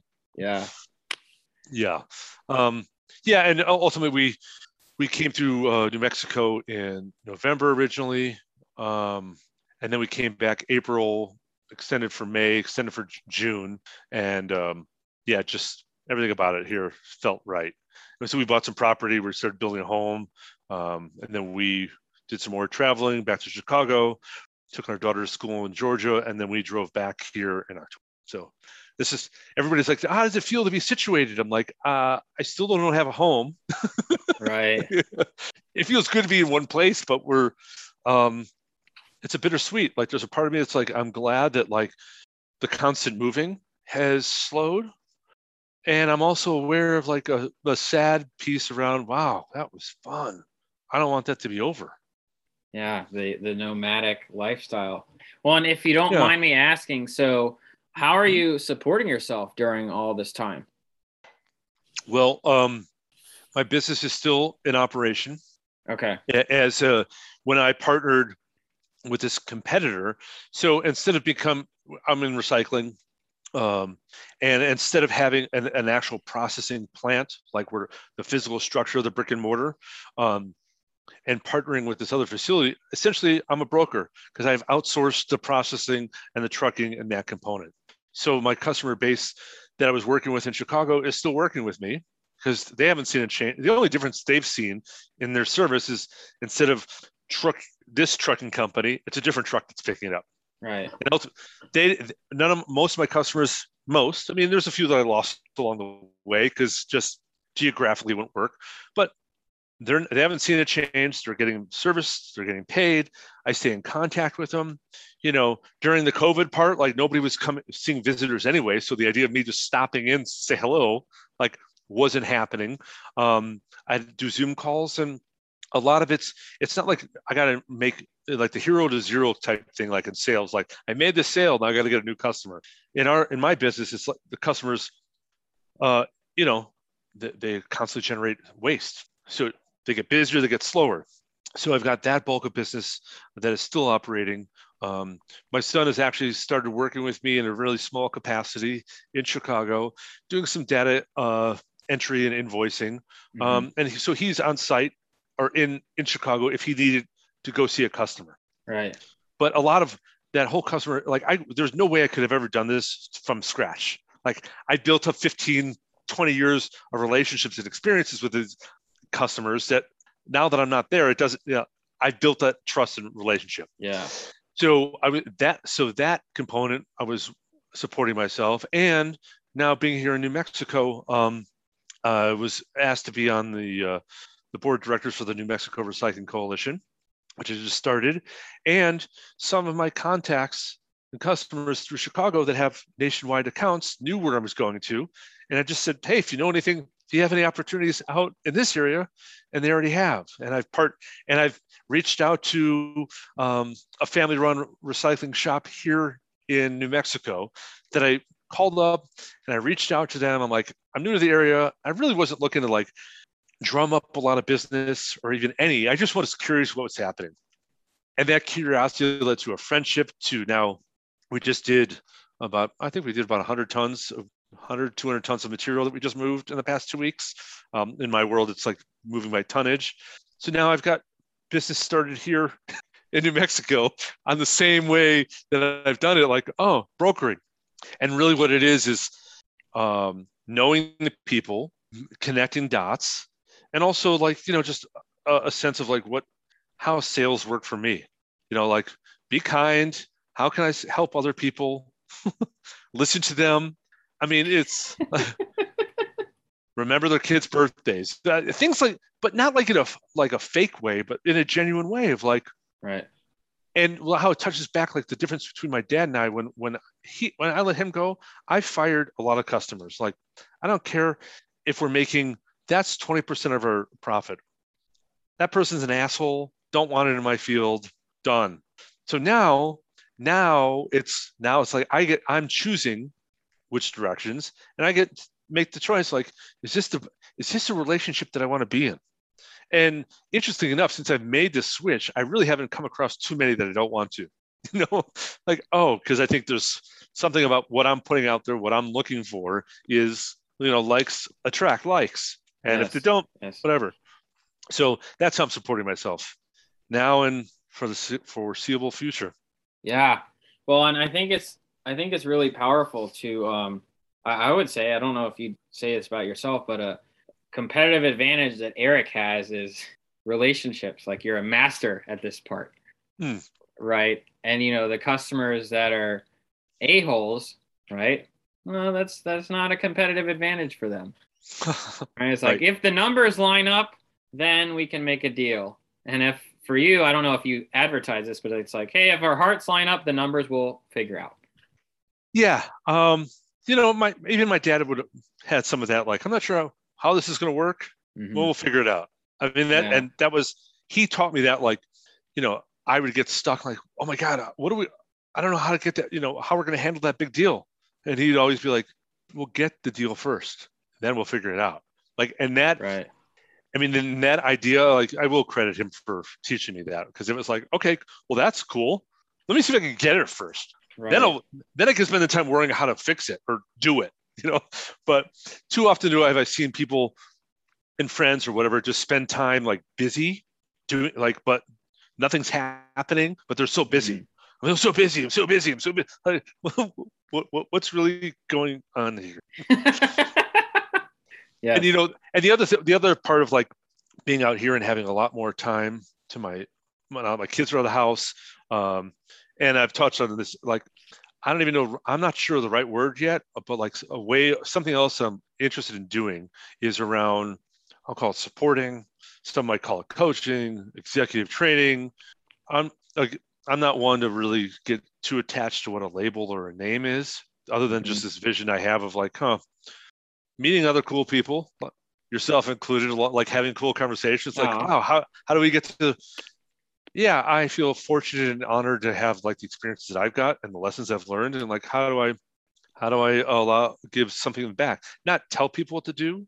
Not interested in advice, but how can I listen and just offer support along their path, particularly around family and work, whether those two are intermingled or not. Yeah, because the downside of like having a strong, close family, and what's coming, the downside is like, since we dropped my daughter off, it's been very different than what I thought it was going to be. The nest is empty. Yeah. We didn't have she didn't have that same experience going through of like friends and all this. But Christy and I were talking and we're like, we broke up our unit because why? Like it was the most impactful relationships that I've had with my wife and my kids, the four of us together. Right. And we split that up because why? I mean, I know, well, because my 21-year-old doesn't want to be living at home with me. He needs to go get his life. Right, right. My daughter, it's like, but at the core level of this letting go of like, fuck, that went fast and it did not. And like finding the space to honor that, to love it, and also to acknowledge like, God, there's parts I miss. And also like not to let that hold me back from moving forward. But I think like I had this idea like this month or so, like this time since we dropped her off would be like, Christy and I, we get to do whatever. We're not tied to anything. And I didn't recognize the grief in it. If I could even call it like having a grieving period of like, I've had other friends who are like, the kids are gone, like could not wait. Right. I'm proud of both of them and I get it. And ultimately it's like, I want to be together. It's going to be different. Yeah. So, just another piece, like I didn't know, like, oh, you're going to drop your kids off. And somebody told me that like, oh, and this, you're going to have like probably like 3-month grieving period. I'd be like, over what? What are you talking about? Right. Which I think in some ways a universe or spirit's way of like keeping me in check. Like instead of going like, as my family would say, Dad's getting fucking crazy again. He's got some crazy ideas. Yeah. So.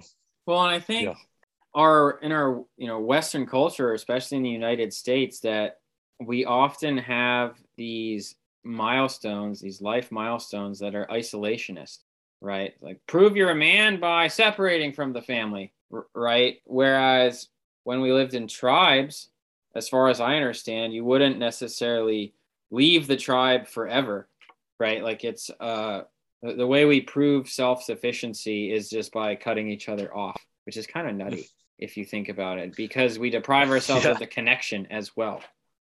Right. Yeah, that's very true.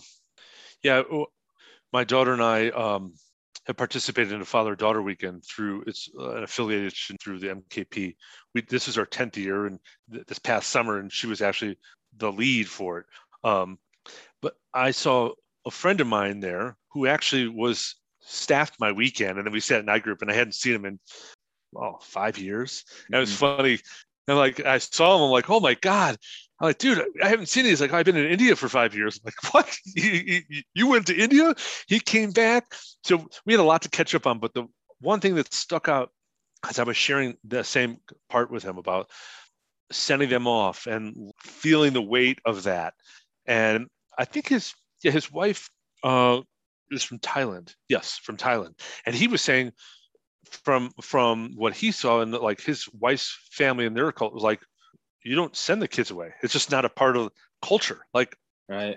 Everybody else lives together. You stay together. You don't, they're not like cutting them off. You go. So it is interesting that like that, where does even that come from? I that's a whole other. Right. How did I buy into that? Where was that taught to me? What system is that a part of? But yeah, I mean, I could take a crack at it. I've never thought of it, but I think at some point the idea of getting a college degree became a culturally normative status game, right? It's like, hey, in order to get the status, you need to go off to college, right? So you got to go off. In order to achieve this rank and status, you must separate.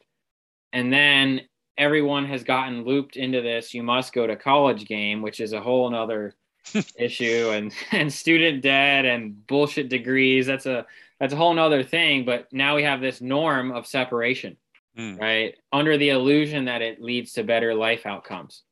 But there's tons of kids who go to school and then become underemployed, which is a different thing. Like, it's like, hey, we have the jobs here.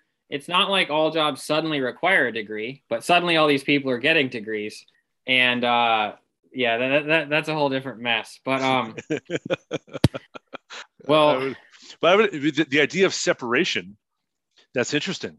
That's really interesting to me, because just a thought I had, and I'm not, just the thought I had was, I wonder, like, how could somebody ever track as the separation of like work and family gone in connection with depression, suicide, anxiety? Like, I mean, forget pandemic stuff. I mean, because that's just throwing like more piles of shit on top of that. Right. But like, and I don't know if those two are like work together, or because then you could also look at like my parents' age, my grandparents' age, they didn't talk about their feelings. So, so the more that we talk about things, it was like, was this always been going on? Has people always felt isolated, alone, separate from? But I'm more interested, like, there is something about like achieving and going to get this for the status, and pulls away from family, pulls away from like the nest, so to speak. And yeah, I don't know. I just got a hit of like, I just want to be a stand for like how to find a balance of that. How do you merge some of that? Like, not to say, everybody come back to your families and everybody live with your families again, but where's the middle ground? Where's the balance in it? Just curious. Yeah, you and me both. Maybe my kids, I have faith that my kids and and their generation, and then we'll take that, like, it's all a stepping stone. Like, my grandfather showed certain ways to my dad. Not different, I don't relate to that. My dad did things differently. I mean, this goes back, right? My dad maybe made a choice like, I'm going to do this way. Now with my kids, like, I knew the good things, I knew things I wanted to, and I was more clear, like, I'm going to do this differently for my kids. And the idea of like, it's stopping there, like, oh, I've done it, now it's all healed and good. No, it's like, oh, I'm just like sitting back and going, no, I just giving you a step or two closer to where it's going. You kids take that and keep peeling the layers back. Maybe I'll be alive to see what happens. Maybe I won't. But like, how does that ripple move forward? I don't know. That's my rant. That I got goosebumps, and that's exciting. Like something that's bigger than me, beyond me. Which is a different way of being for me too, because so much of it was like, I wanted to be about me. And look at me. Right. No, don't look at me. This is not my show. This is not about me. That's fucked up, as I'm on a podcast, like you interviewing me. No, it's not. This is about me. Well, it has been a pleasure. Yeah, man. And as we kind of wrap things up, if you had a billboard somewhere, right, and there was one thing you could say to people, what would you tell them? Wow. You could have told me that before you were going to ask me this. So I could have had like some well thought out, prepared thing. I would tell, be open. Be open. Mm-hmm. Well said. Yeah, be open. Be open to what your own experience is. Be open to what other people's experiences are. Just be open to something that's beyond your thought. Be open to what's beyond what you know. Okay. And any places you want to point folks, whether it be your website or a particular website, if say, hey, go here. You have my microphone and my audience. They're captive. Yeah. Well, that's a great question. Well, my company is Huron Paper Stock, HURON paper, huronpaper.com. That's the link to my recycling business. That's the phone number to get a hold of me. That's probably the best way. I'm on social media. But reach out to me. I have no idea like where that would be, but I'm what I'm open to is having cool conversations. Cool, that's a judgment. Having heartfelt conversations with people out there, kind of like you and I got started, like just like this. So reach out to me. Well, alrighty. Thank you so much. It's been a pleasure. Man. Yep. I hope you all enjoyed that. One quick thing in closing. stegdrew.com/juicy. Stegdrew, just like the show, .com/juicy. You can sign up for my weekly musings there on all things like we spoke about in this episode and other assorted weirdness. Just drop in your email, stegdrew.com/juicy. Thank you.